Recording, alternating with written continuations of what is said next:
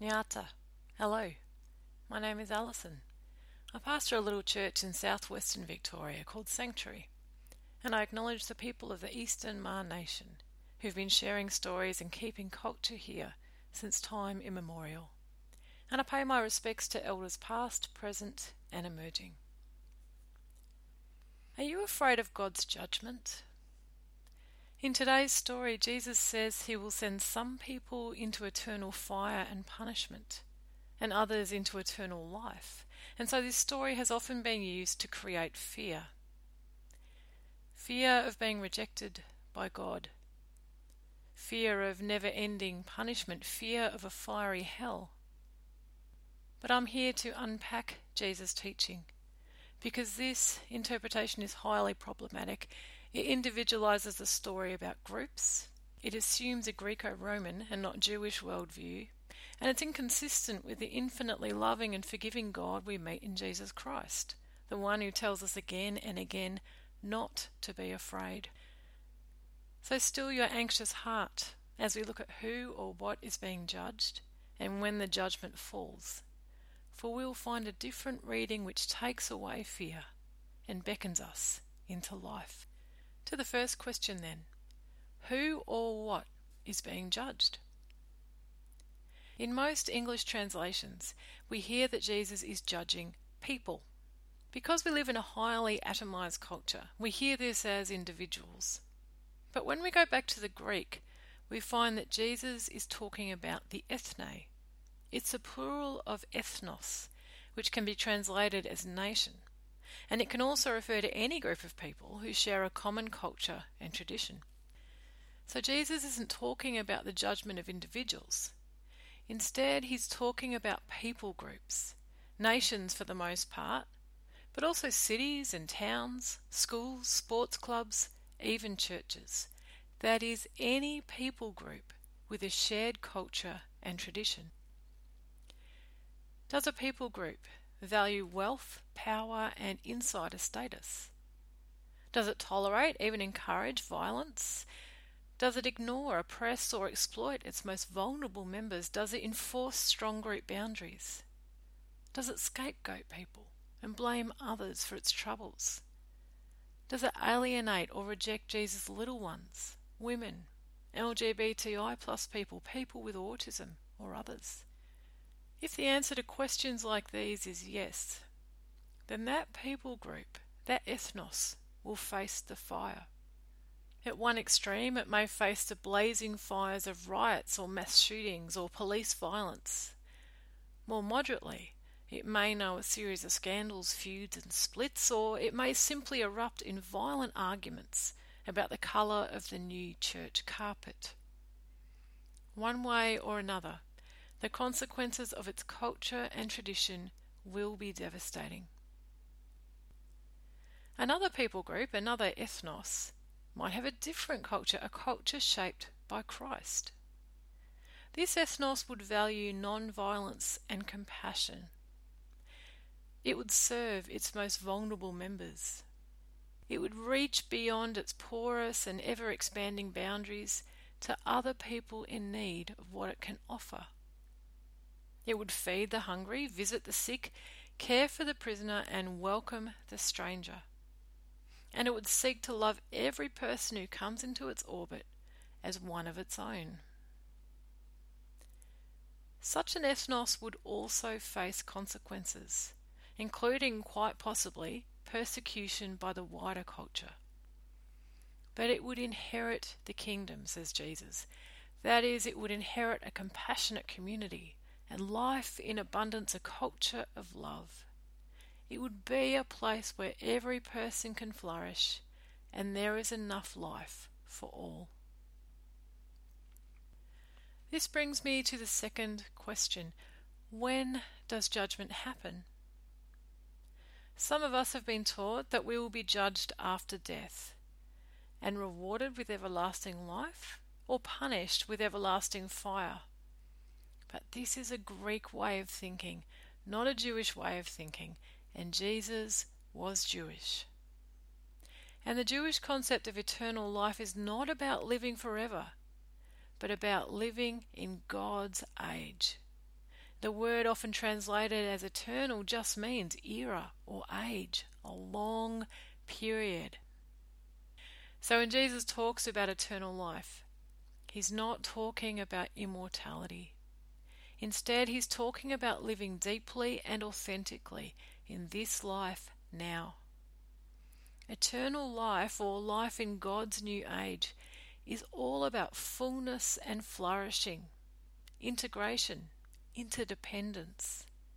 It's about embodying compassion and justice and self-giving love. It's about being knit into a wider body where we are known and cherished. This is a life healed and made whole.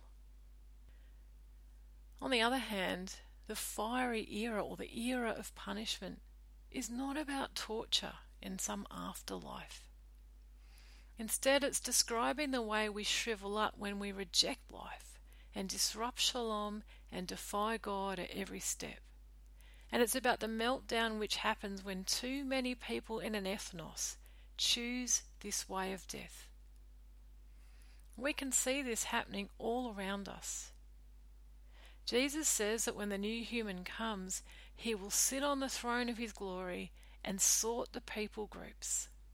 And then just a few days later, he tells the high priest Caiaphas that from now on, you will see the new human seated at the right hand of power and coming on the clouds of heaven. Mark those words, from now on. It means the new human is already arriving, and judgment is already happening, and all we need to do is look at the news to see how true this is. What happens when a nation extols violence, corrupts justice, mocks the poor? What happens when it incarcerates people at horrifying rates and privatizes medical care, undermines epidemiologists and leaves the sick to die alone? Answer: it burns up. Fear is a constant companion. Justice is perverted, truth flees the land. Manufactured outrage flares up everywhere, and ordinary people buy assault rifles. There are riots in the streets, wildfires in the hills, and narcotics in the blood to blot the pain away. Conversely, what happens when a nation seeks justice, feeds the hungry, tends to the sick, welcomes a stranger, visits a prisoner, and ensures that no one is imprisoned unjustly? Answer: it flourishes. People go for evening strolls. Elders sit on park benches and watch the children play. The air is filled with music and laughter. The land is fertile, and the rivers teem with life. That's the prophetic vision of Shalom. And it's all very nice. But what does this all mean for us? Well, Sanctuary is an ethnos, a people group united by our shared commitment to Jesus Christ and his culture. This commitment is why, one way or another, many of us work for system change. We seek justice for vulnerable people. We educate others about autism and LGBTI+ issues and domestic abuse. We work for and support development agencies. We ask our employers to use ethical super. We unpick violent theologies and point to Jesus' way. And we do all these things knowing that the forces of the wider ethnos are ranged against us and within us. We do this because this work is incredibly important. Even so, our most powerful witness will always be in how we embody Christ's ethnos together. We can seek justice until the cows come home, but it's just as important to eat together and to invite strangers to the table. We need to go beyond charity and into relationship, beyond activism, beyond professionalism, and into love. We are called to be a loving and interconnected group of people, with Christ our head and King. For when Christ unites us and shapes us and fills us with his Spirit, justice cannot help but flow. The vulnerable will be cared for. Strangers will be made welcome. The sick will know healing and prisoners will lose their chains. Together we will experience full and flourishing life, God's life in abundance. And because we are animated by the King himself, we have nothing, absolutely nothing, to fear. So let us allow Christ to keep forming us into his ethnos.